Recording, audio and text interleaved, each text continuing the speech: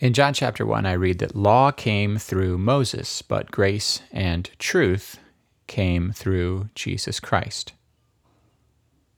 So here's a question. Is the law of God, is it bad? I would say the law is perfect at showing us what we ought to be like, but the law is powerless to help us actually become that way.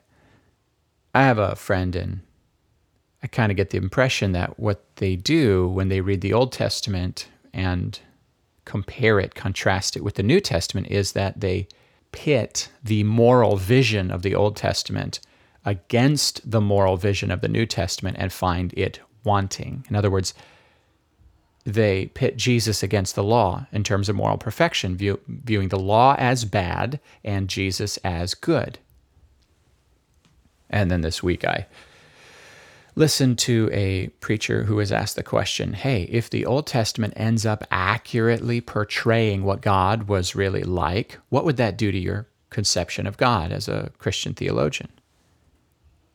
And the guy actually said, man, that would undo my theology. That would actually radically mess up my whole vision of God. He said the Old Testament images God as a completely different person than Jesus images his Father.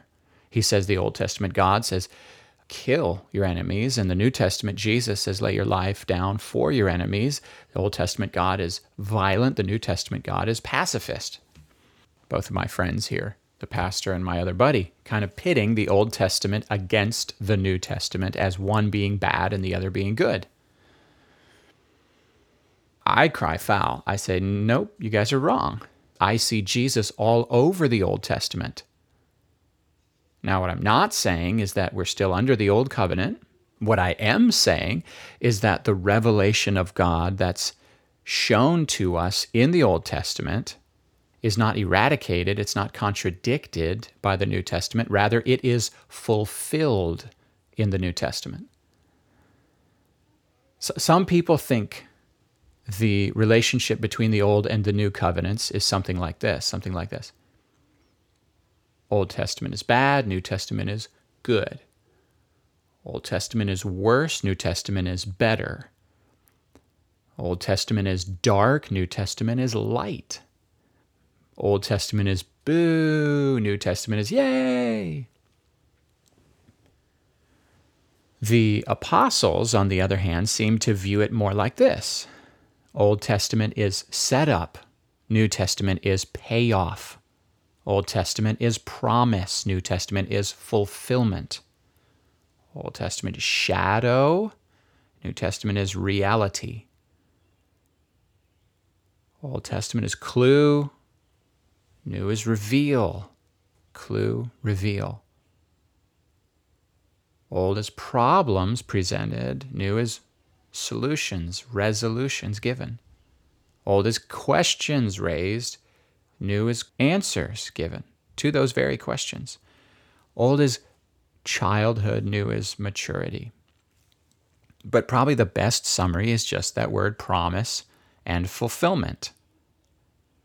The New Covenant is, I'm going to say this very plainly, the New Covenant is better than the Old Covenant. That is a fact. The Bible is clear about this. Hebrews makes much of how specifically the New is better. But it's not better because God screwed up in the Old Testament, or that we should be ashamed of the Old Testament, or that God's laws were unrighteous in the Old Testament. Many people, particularly the new atheist critics, believe that is the case. God in the Old Testament is highly morally regrettable. Well, first off, the Old is completely meant to be preparatory for Jesus, so that when he came, we would recognize and appreciate his true greatness more fully. We were the problem with the Old Covenant, not God. The law was good, the covenant was amazing, but we didn't keep it. It wasn't in our nature to keep it. The New Covenant makes an indwelling divine righteousness that causes us to fear God, honor God, obey God, love God from the heart. That's the primary difference that Ezekiel and Jeremiah envision. That's what grace is about. Grace isn't a license to sin. Grace is the power to change. God's holy. Grace makes God's holiness our internal nature. God stays the same in the new covenant as he was in the old. We change. Modern believers tend to play down God's holiness. We tend to shave all the sharp edges of holiness and all-consuming fire. We just shave that off of God, and then we make grace, we redefine grace as God putting up with our stiff-necked stupidity. Our image of God has been housebroken and tamed and neutered. It's been fixed. But God, actually, the real God, he hasn't been housebroken. He's still an all-consuming fire, and to worship him still means to take a posture of reverence and awe. To climb God's holy hill still means to have clean hands and a pure heart and not to lift up our souls to an idol. The new covenant hasn't changed that. Rather, it has enabled us to do that because grace doesn't lower the standard, it transforms the sinner. I've even read the idea that God poured out all of his wrath on Jesus, and now he has none left over for anyone else. It's as though before Jesus, God was one way, but after Jesus, he's a completely different way. I see a lot of stuff in the New Testament that indicates that the stakes have actually gone higher, not lower, that the stakes of rejecting Jesus are higher than rejecting the law that came through Moses.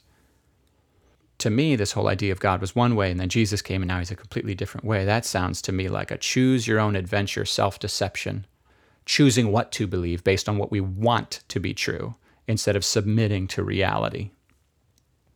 This theology I'm talking about says that the age when God used to have such strong negative reactions against sin, that's over.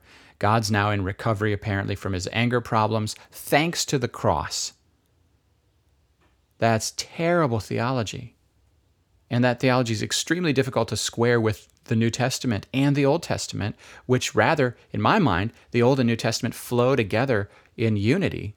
What they don't flow together in unity with is current Western cultural sensibilities. That's the real issue that I see, is that we have a conclusion, seeking an argument, and looking for evidence to support it. I'm not saying that I don't believe in the idea of progressive revelation, right? The idea that God shows up and meets us where we are and moves us the next step along the way. I'm not saying that I don't believe that there's a redemptive trajectory throughout God's self-revelation. I believe both of those things. I believe in the redemptive trajectory. I believe in progressive revelation. But I really believe in the essential unity of all Scripture.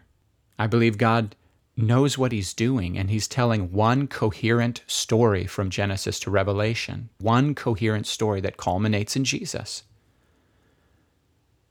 And here's what I wonder. I wonder if the modern church is able to worship God for his judgments and wrath the way the church in the book of Revelation does.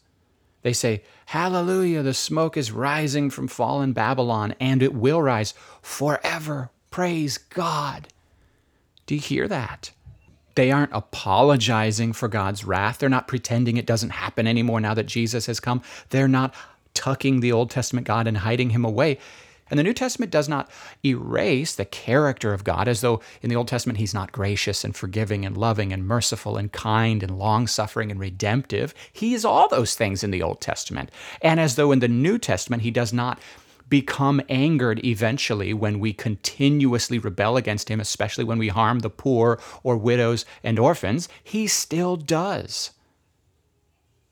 Back to my original point, law and grace. Here's what I think. The law was never intended to be the source of relationship with God. Rather, the law was meant to be a moral guide for those who are in covenant with God.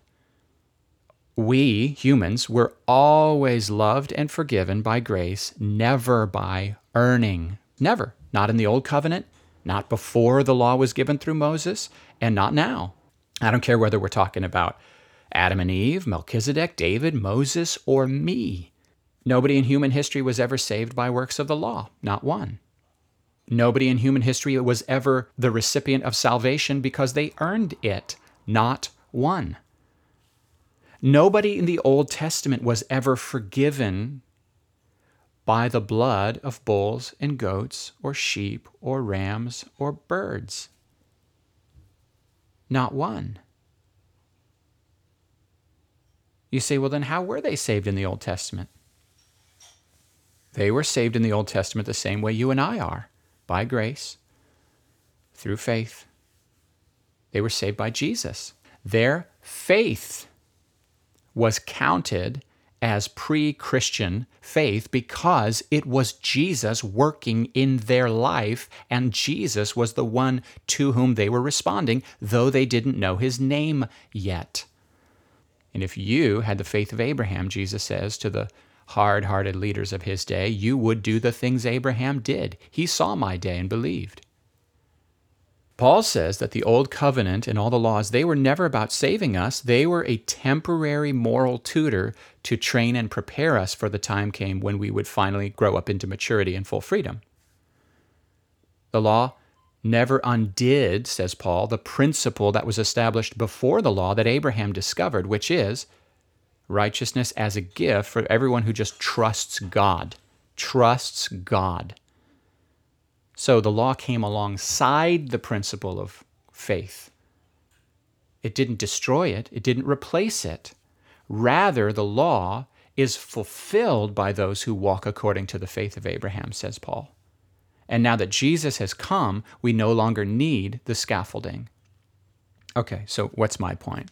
I think my real point is that I'm tired of these sort of I'm ashamed of the God of the Bible takes. So I want to escape from the moral teaching of the Bible by undermining the Old Testament and then by re-articulating the New Testament in my own image. And I'm going to repaint God. I'm going, guys, God doesn't need to be repainted. For example, you don't have to be ashamed of God's wrath. Human wrath is what you ought to be ashamed of. The wrath of people, says James, almost never brings about the righteousness God requires. The only times God gets angry is when it's unloving to not get angry. In other words, he's so slow to anger. The anger of God is one of the virtues of God. And unlike human anger, the only thing that ever motivates divine anger is love. And the secret, says Abraham Heschel, the secret to divine anger is concern. He cares. Someone who has no anger, no matter what injustices you do to others, doesn't care. So we don't need to revision God. We're the ones who need the transformation. We're the ones who need the grace to change us so that we can abide and dwell more fully with God, so that we can fulfill the heart and essence of what the law always was about, which is love. Paul summarizes the Old Testament law and prophets as love. Love is the fulfillment of the law. Where did he get that? He got that from Jesus, who said that the greatest commandment is to love the Lord our God with our heart, soul, mind, strength. And then the second greatest commandment is to love our neighbor as ourselves. And then he says, all the law and the prophets hang on these two commands. The essence of law is love. Are you going to tell me we've improved on that truth? No. Law is good. But law is not the regulator of the Christian life. The Holy Spirit is the regulator of the Christian life.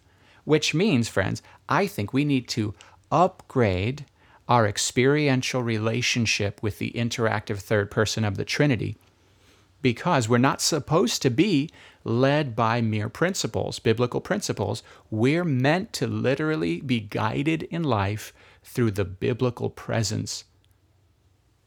I've said a lot of stuff. God's good. The Jesus of the New Testament is the fulfillment of the promise of the old. The new is in the old concealed, and the old is in the new revealed. There is a fundamental unity to the Old and New Testaments, and the unity is Jesus, who is the main hero of the story. So let's not make the grace of God into a license to sin. Let's not lower the standards. Let's not weaken and try to neuter God so that we don't have to feel bad. Can we just go deeper into the mystery of the experiential God? and let him change us until we can rejoice in the things that the New Testament authors rejoice in instead of argue them away. That's the thought of the day.